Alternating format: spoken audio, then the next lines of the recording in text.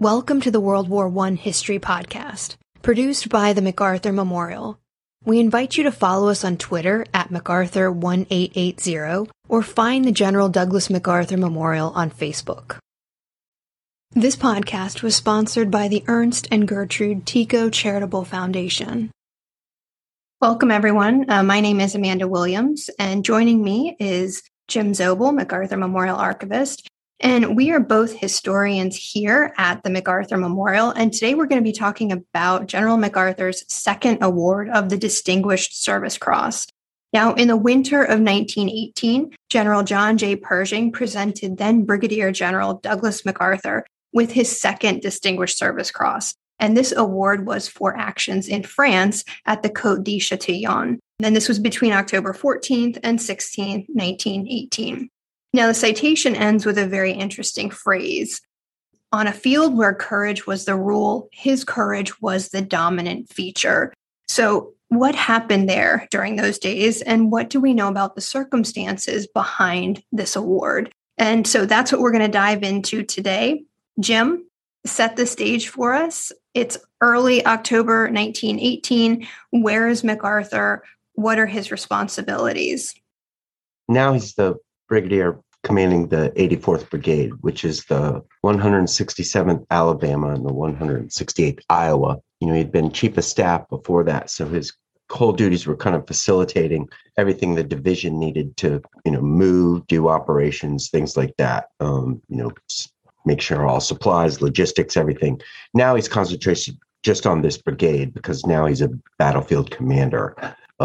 He had been appointed head of the 84th Brigade at the end of that Ork River campaign, the Einmarn offensive, and then took them through the Battle of Saint-Mihiel. And that end of September, all the way through the early part of October, they were right there in the Essay Pond sector, which is right part of Saint-Mihiel. And they were kind of doing patrolling and digging trenches and just keeping the defense of that line, while most of the rest of the army moved to the Meuse-Argonne, because that was the next plan that was to take place as the French and the British to the north and the Americans to the south start moving to that northwest or northeast sector of France, right along the border of Belgium and the Meuse River.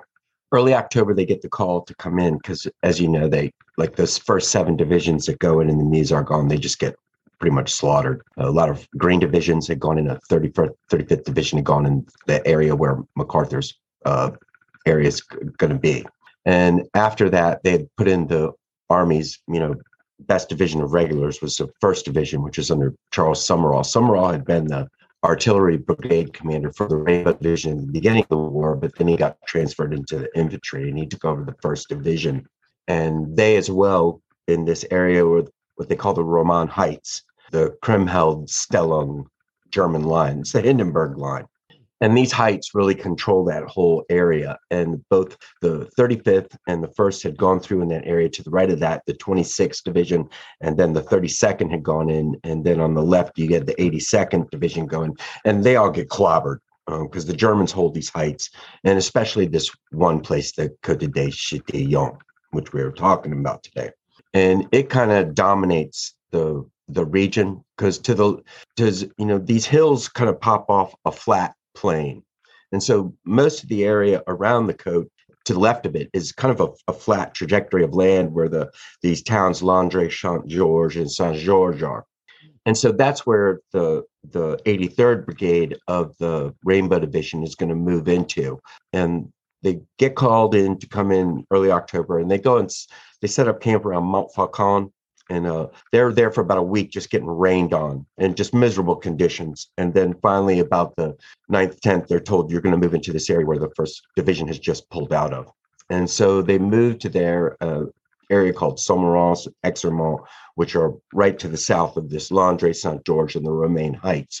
And so they'll move into this area, and they move in the way they always do. The 83rd Brigade is on the left, 84th Brigade is on the right, and you'll have the Ohio, the New York, and then the Alabama and the Iowa groups. And those Ohio and New York guys, they're going to be moving across that flat trajectory, trying to take this area in front of them, these towns, which is all barbed wire, which is all rifle pits, trenches, everything else. And so as they're going to move forward, they're not only going to take everything that's coming in front of them, but the Côte de Châtillon is going to be hammering them from the flank as well. And that's the way it is for the 32nd Division, which is to the right of the rainbow, because the Côte dominates this position, the Côte de Marie Dame, which they're trying to take, Dame Marie. And so it really is the linchpin. And MacArthur figures that out. When he gets there on the 11th, he sets up probably about a mile back from that Côte de Châtillon at a place called La New Forge, which is like a farm. And the 84th Brigade headquarters is there. And Walter Bayer with the 167th Regiment, he's the commander of that regiment, because the main commander, this guy called Screws, is out because he's sick. At Montfaucon, where they're in that rain, he got the flu as everybody else does. And so Bayer is there at headquarters, which is right next to that La New Forge where MacArthur is, and says they meet up that night and they're just inhaling all sorts of gas, tear gas, eperite gas, everything, and just getting obliterated by it till they finally have to, move back from where they are, because the whole time they're just under fire from the Germans. And MacArthur is the kind of guy, and we know this, he goes out on these recons to look at the area where he's going to have to take. And so on the 12th, he goes out with Walter Wolfe. And Walter Wolfe is his chief of staff of the 84th Brigade. And they move forward to look at those hills they're going to have to go over, as well as to get a view of the Côte de Châtillon. And Wolfe says they get hammered with gas that night. MacArthur doesn't wear a gas mask, never does. And Wolfe does. And he said that MacArthur inhaled so much gas, he was, throwing up completely. He thought he was done, thought he was not going to be there for the rest of anything that was going on. Now, at the same time all this is going on, you've got the Alabama groups as well as the Iowa groups. They're doing recon into this area of the Romaine Heights, which is with the Hill 282, Hill 263, Hill 242, Hill 288, all these hills which are measured by how tall they are. And so they're going to have to move through these. The Germans are all on them.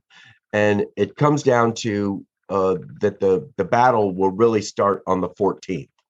And that's when they start moving. And immediately, those guys on the left, they're going to get stalled out, hammered. They'll bring in tanks to try and help them on the 15th, but that's not going to work. They all bog down. And it's because they're just getting hammered by what's on top of the Côte. And MacArthur realizes this and says, this is the key to everything. We have to put this in. He goes to Summerall, who's the 5th Corps commander, who they're under, because that's the guy who did have the 1st Division before, but he did such a good job they made him the Corps commander. And then he goes to Menaher, who's the head of the 42nd Division, says, we need to put an operation to take these heights. And even Summerall had realized that, because MacArthur said he came to visit him on the 11th, which was that first night they got there, and said, we have to have the Côte, and that's going to be the main goal of what this is all about. Now, after those first days, that first day when the Ohio and the New York, and they just get slaughtered there, then Summerall really puts the pressure on. This is going to be what we have to take. We have to take it immediately. And that day, the 14th, the Iowa group had moved out. They had moved over one of the first main hills, and they'd gotten onto that Hill 288. And that's the hill that's almost right in front of where the Côte is. The Alabama guys, they were kind of in this ravine, and they moved up right to the front of the Bois de Romaine, which is right in front of the Côte de Châtillon. And the Côte de Châtillon is just all barbed wire, pillboxes, everything else. So the Alabama's stuck there for the next 2 days. I mean, they make it to that second place where, and that's where they'll jump off when they make the move. But they are then waiting for the Iowa group to come up onto them. Now, the 14th, when all those troops get slaughtered on the left, then Summerall's like, we have to have that tonight. And MacArthur orders this bayonet attack, for that night.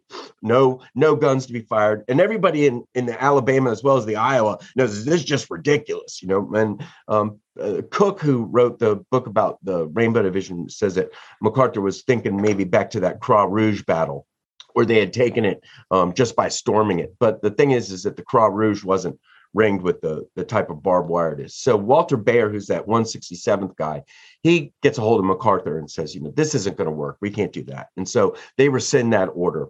The next day, the 15th, the troops in the New York and Ohio are pretty much bogged down. That Alabama group is bogged down. But Lloyd Ross, who's the commander of the 1st Battalion of that Iowa group, the regiment. He's really, the guy who's the linchpin of everything. And they move over those hills and get right to almost where they're at the jump off point to go up to the Côte, which is they call the Tuileries farm and the Musard farm are right there in front of the Côte de Châtillon. MacArthur is with those groups, the Iowa group, the whole time as they're moving forward.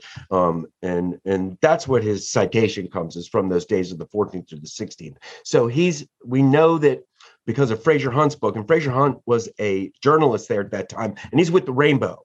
And he, knows that he's there one day when MacArthur comes back through those drives over the hills, and he got right into the mix of a fight between a platoon of 168 soldiers and a German machine gun nest that was there on Hill 288, and caught some bullets through his clothes. And so he's up there in it, he's a brigadier general. He's not right in there with the platoons, fighting up into all these things, but he's behind, reforming the lines, working with everybody, making sure that supplies, keeping the stragglers, from pushing back. And so he's very much part of this drive, and he's very much, a part of being into it. But, as far as being like in, exact combat, with the troops right up front, no, but that's not where he's supposed to be, and a lot of people have made a lot of things like, well, he wasn't really, well, yeah, but, that's his job, he's doing what his job is. And he never said that, even if you look at reminiscences or anywhere else, he never said that I was in the direct middle of the combat. It was like, the groups did this. They all did this. This was all their battle, and that's, people talk about, MacArthur being, oh, it's, where's my medal and everything. But, really when asked about things as things would come on, he would give the credit to a lot of other people. So the 14th through the 16th, they're driving, he's with them the whole time, kind of controlling things, making sure they have everything they need. And then they get to the 16th. And on the night of the 15th, Walter Bear was ordered back to MacArthur's headquarters. And Bear is the Alabama guy. And he comes back to MacArthur's headquarters, and Cooper wins there. He's with the 151st Machine Gun Battalion, as well as the Lloyd Ross of that 168th Battalion, Matthew Tinley, who runs the 168th as well. And they all get together about what they're going to do. And Bear had met with the head of the 3rd Battalion of the Alabama, Ravi Norris, right before that. And Bear was like, we're going to, make this move tomorrow morning, and we'll go through this. We're going to make the drive up. And Fowler was like, okay, well, is anybody going to ask me what I want to do?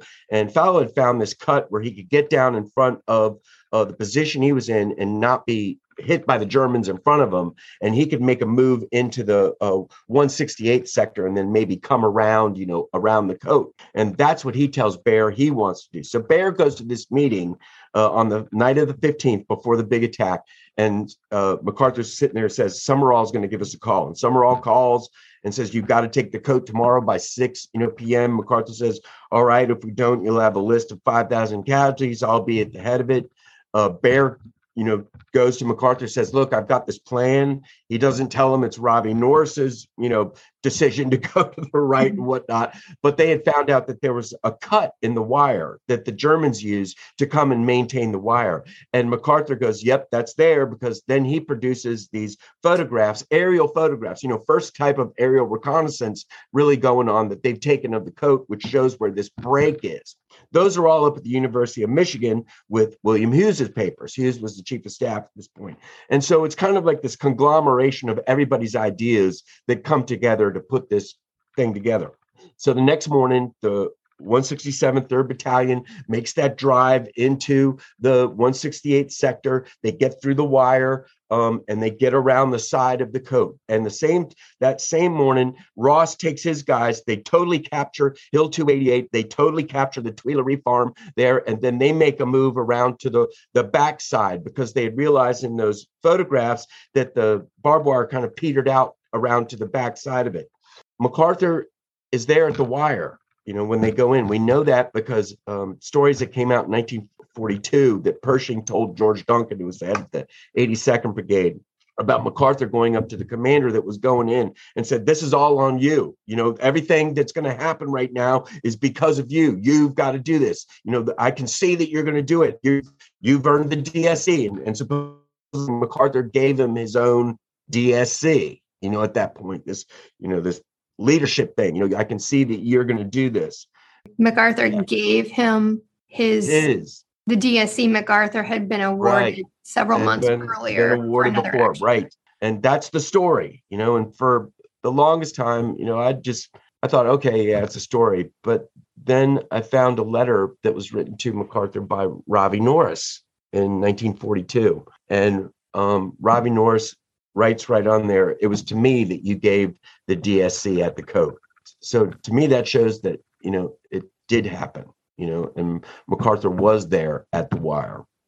You mentioned Fraser Hunt and that letter. What other sources do we have about MacArthur? Well, Lloyd Ross, who's that head of that 168, he wrote a memoir about it. As well, Baer wrote about it. He wrote about those meetings, you know, with MacArthur and the gas. Walter Wolf, he writes about the gas attack MacArthur gets on the 12th. As well, you've got Ravi Norris wrote an account of what happened. And then, and like I said, MacArthur's, you know, in his reminiscence, it's a very small part.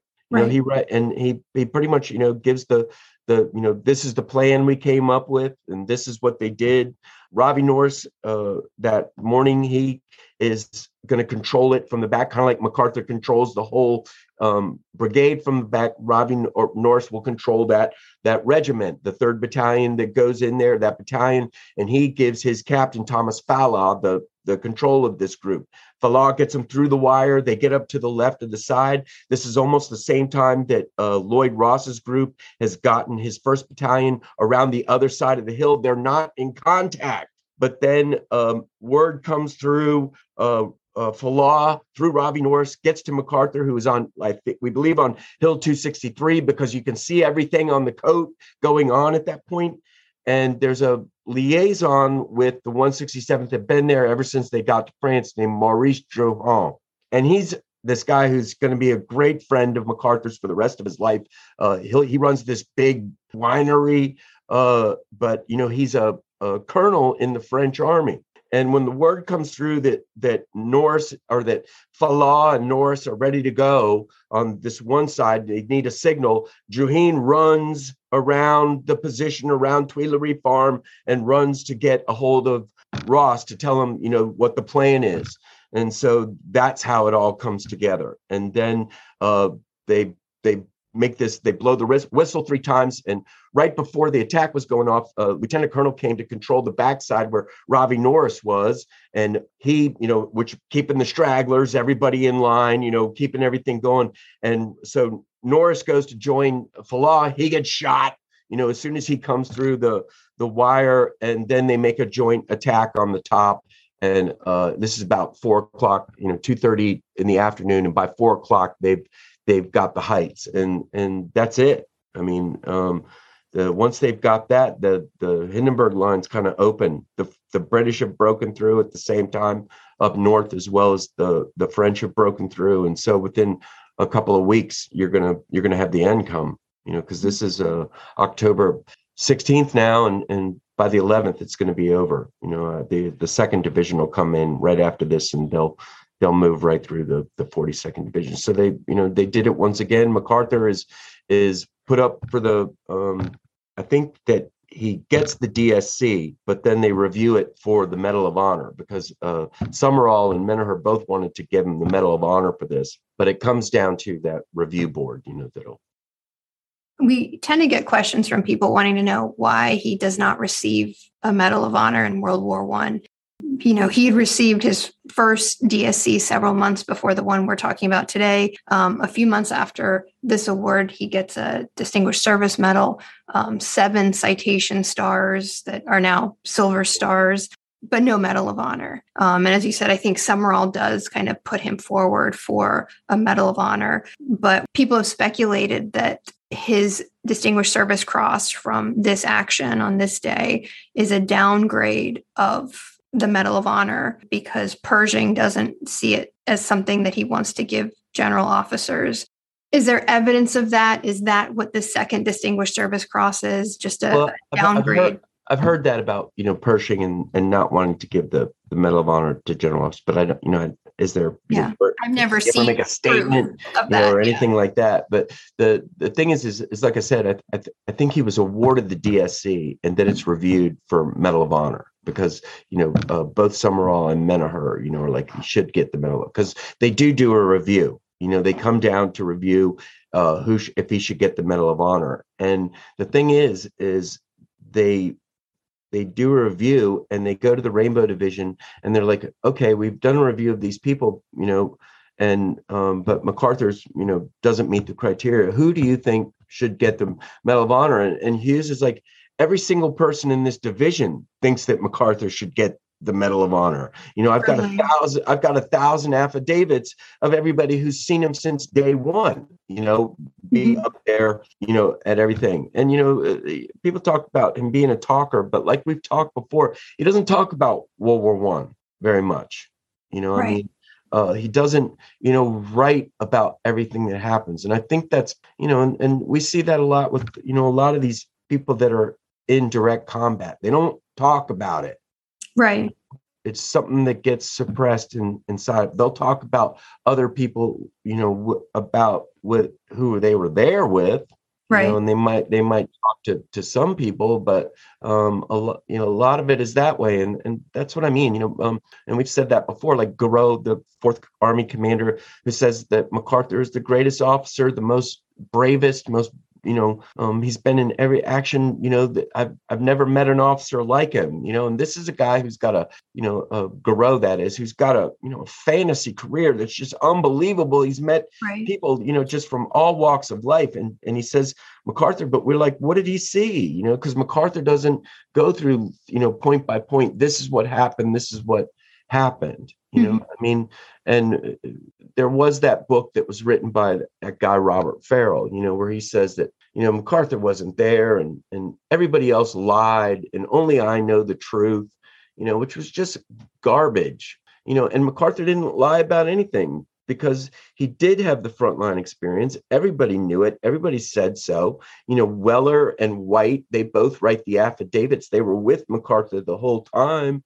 There on the Côte. They say, they don't say he's right in the middle of the top of the Côte, in the middle of the fight, but they say he's the one that, manipulates everybody, that gets everything, still going, keeping it going, and that's what they were putting him up for, So is it a downgrade? Pershing, he approves that major generalship because the next day they want to promote him to major general. Right. And Pershing approves that, but it's really the War Department that says no to that, Well, and the end of the war, too. Yeah, exactly. Like, and it was because of the end of the war. So to say that Pershing had a mark against MacArthur, well, we know he thinks MacArthur is a blowhard at times, but so was Pershing, He just doesn't like somebody grabbing the spotlight out of his spotlight, Yeah. Well, and I mean, you were talking about a lot of what we know about MacArthur's actions because he doesn't tell us himself, come from other sources, what they saw, what they remembered. And I mean, obviously Pershing was hearing substantial things about MacArthur's leadership on the battlefield because in his efficiency report, he basically says this is our greatest battlefield commander in this war. So, I mean, that, he qualifies that obviously with MacArthur having a high estimate of his own abilities. But I mean, I think that's high praise from someone like Pershing. And he's not just going to say that if he doesn't have firsthand knowledge, or at least he's not hearing these things about and Menaher and Summerall as well. Summerall, he's a guy who's there at the Boxer Rebellion. He's a guy who's, been in the Spanish-American War. He's seen people, he knows how to judge people. So does Menaher. Menaher's a classmate of Pershing's. He's a great friend of Pershing's. But, these guys, they look at MacArthur as being very, very special. Right. And so does everybody in the Rainbow. I mean, those guys will go to their grave thinking he was the king. The main thing is I'd like to see Lloyd Ross's diary. Supposedly, this guy Farrell had the only access to it, and the family still has it. At least that's what he said. Because I was like, "Where is this thing?" "Oh, I can't tell you that." I'm like, "Okay." MacArthur does mention later on the heroism of those around him.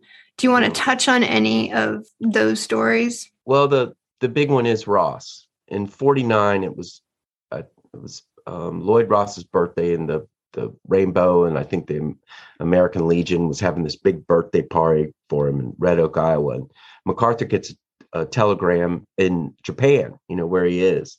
And they're saying, we're having this party for Ross, could you send us some words? And MacArthur said, the glory of the Rainbow rests on the shoulders of Lloyd Ross. He's the guy. That kind of says it, and that's the way he would be with, all these other people, about that were in the Rainbow. Dwayne Dietrich, he's the guy that donated that stuff up to Michigan, but he was on our board. And he knew MacArthur as a kid, and he would hear MacArthur's going to be at this place. He would go there, and MacArthur would talk to him because this, Dietrich was this smart guy. And even as a kid, and he said that they were at a place, it was during a Chicago thing, and MacArthur was there talking with people, and somebody all of a sudden came up and had a rainbow pin on and said MacArthur was immediately just grabbed him by the shoulders, it was just, my boy, just that's the way he looked at it, and it was the closest thing to his heart, really. Any final thoughts? No, I think we had, talked before about, when does he really deserve it? The Medal of Honor. Yeah, and would this have been a more legitimate award than 1942? Yeah. And I think MacArthur recognized that what 42 was basically for everybody in a propaganda, ploy or tool. But I think that Veracruz he probably deserved it more than anything because that was just out of control, And but this one, I don't know. I think scholars would probably have maybe a slightly different opinion of him if he was a Medal of Honor recipient from the First World War as opposed to the Second World War. Well, Wild Bill Donovan gets it there at the battle there at Landres Saint-Georges. So, and he was a colonel, so it's not a general officer, but they did meet him out, for that battle. And Thomas Niebuhr, he gets one for his work at the top of the code. He was a private in the Alabama. So there are the Medal of Honor winners. It's just MacArthur's not one of them at that time. Well, thank you very much for your time today, Jim. Thank you. Thank you for listening. If you have questions, suggestions, or comments, we want to hear from you. You can find us on Twitter at MacArthur1880, on Facebook as the General Douglas MacArthur Memorial, or you can email MacArthurMemorial@norfolk.gov.